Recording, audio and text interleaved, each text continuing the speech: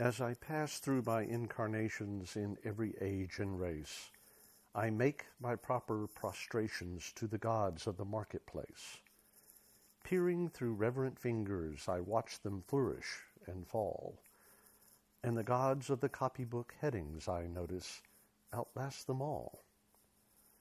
We were living in trees when they met us. They showed us each in turn that water would certainly wet us, as fire would certainly burn. But we found them lacking in uplift, vision, and breadth of mind, so we left them to teach the gorillas while we followed the march of mankind.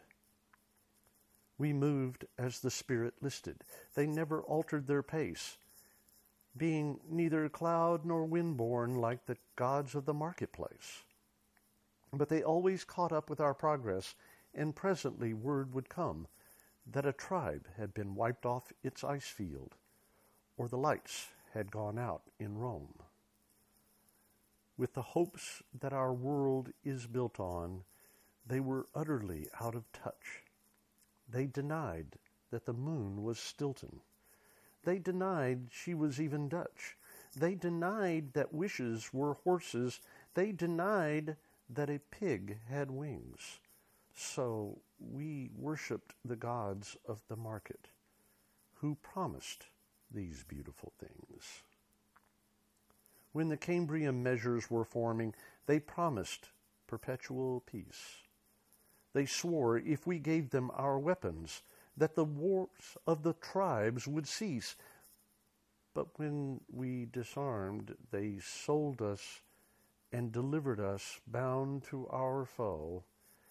And the gods of the copybook headings said, "Stick to the devil you know." On the first Fenian sandstones, we were promised the fuller life, which started by loving our neighbor and ended by loving his wife, till our women had no more children and the men lost reason and faith. And the gods of the copybook headings said, "The wages of sin is death." In the Carboniferous epoch, we were promised abundance for all by robbing selected Peter to pay for collective Paul. But though we had plenty of money, there was nothing our money could buy.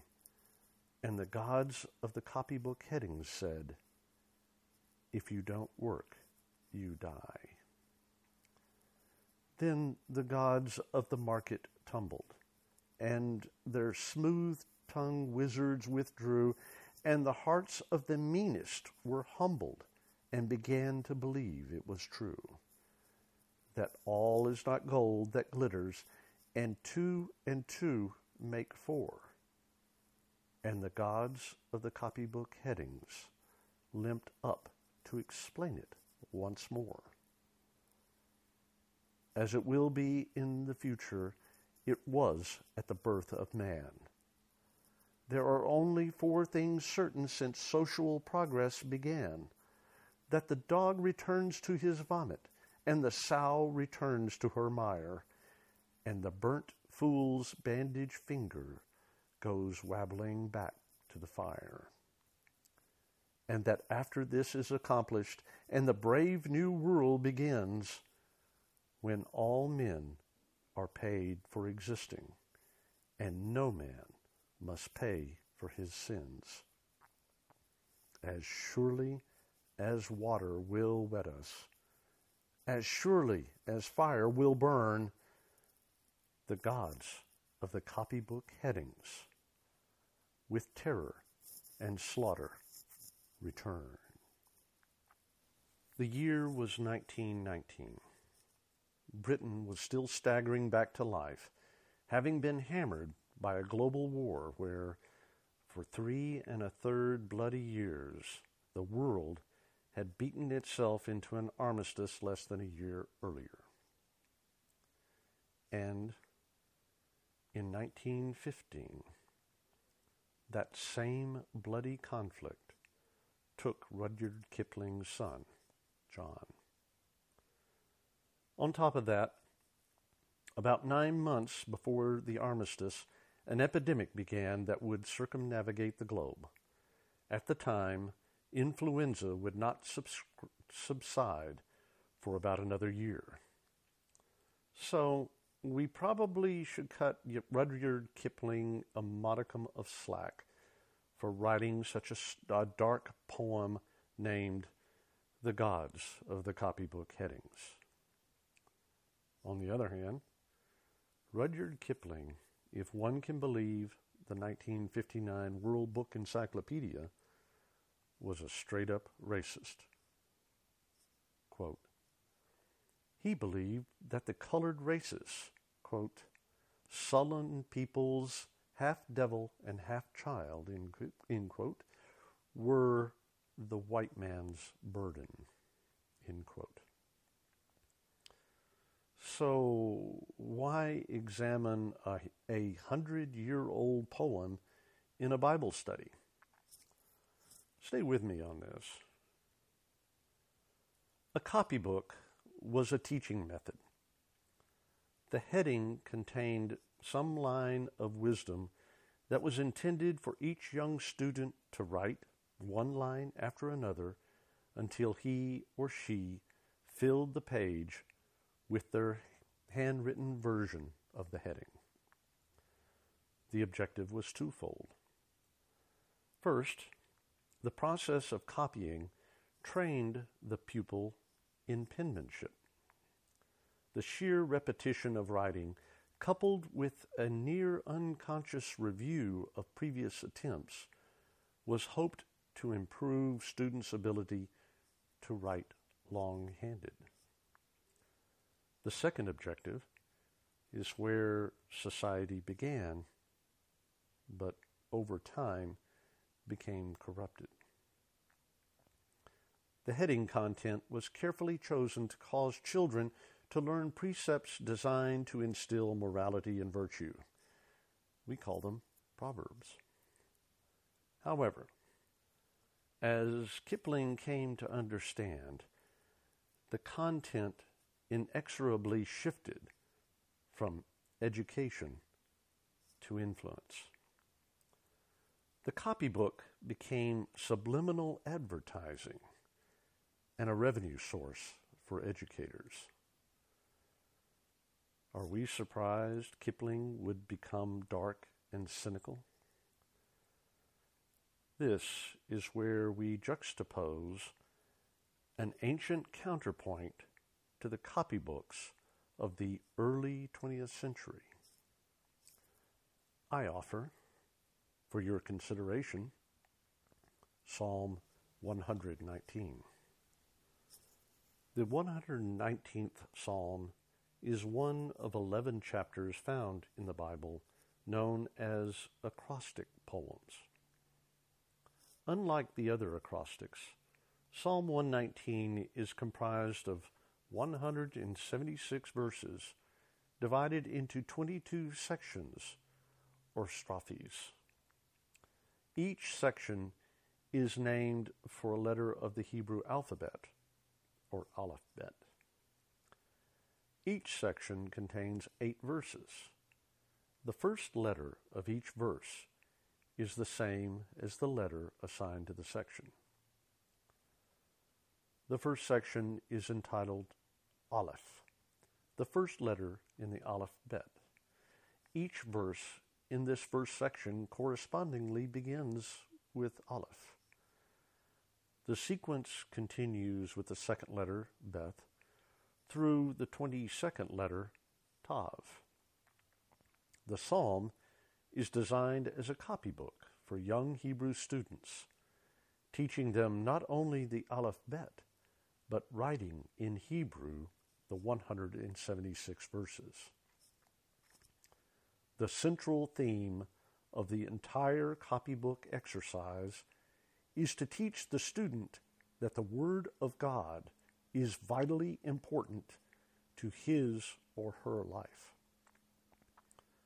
Moving through Psalm 119 begins with the letter Aleph.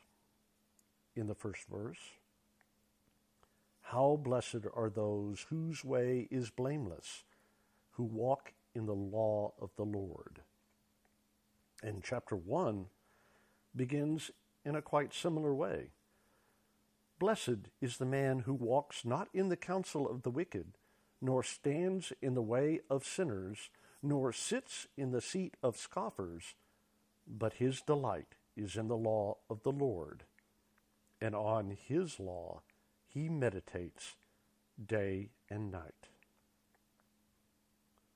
In the second verse, how blessed are those who observe his testimonies, who seek him with all their heart.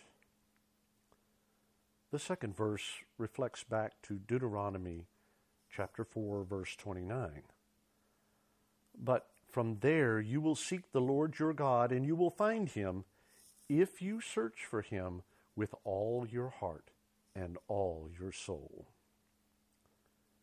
And forward to Matthew chapter 22, verse 37, where the Master says, you shall love the Lord your God with all your heart and with all your soul and with all your mind. According to Savaya Fox, in the article, Aleph, the first Hebrew letter, contains depths of godly implications. Quote, a deeper look at the first letter of the Hebrew alphabet can reveal endless insights into how God created the world and man, showing how the Hebrew language is imbued with layers of meaning which have deep biblical implications. The shape of the letter Aleph is also significant.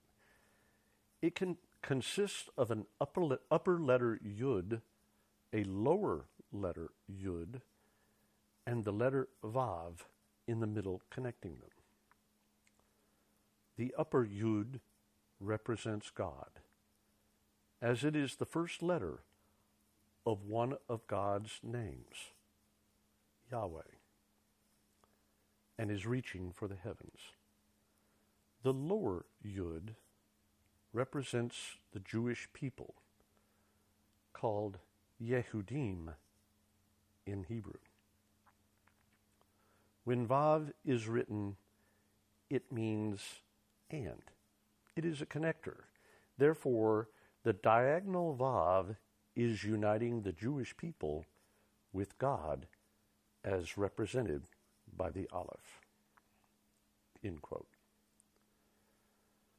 By the time we read Psalm 119, verses 174 and 175, I long for your salvation, O Lord, and your law is my delight. Let my soul live, that it may praise you, and let your ordinances help me.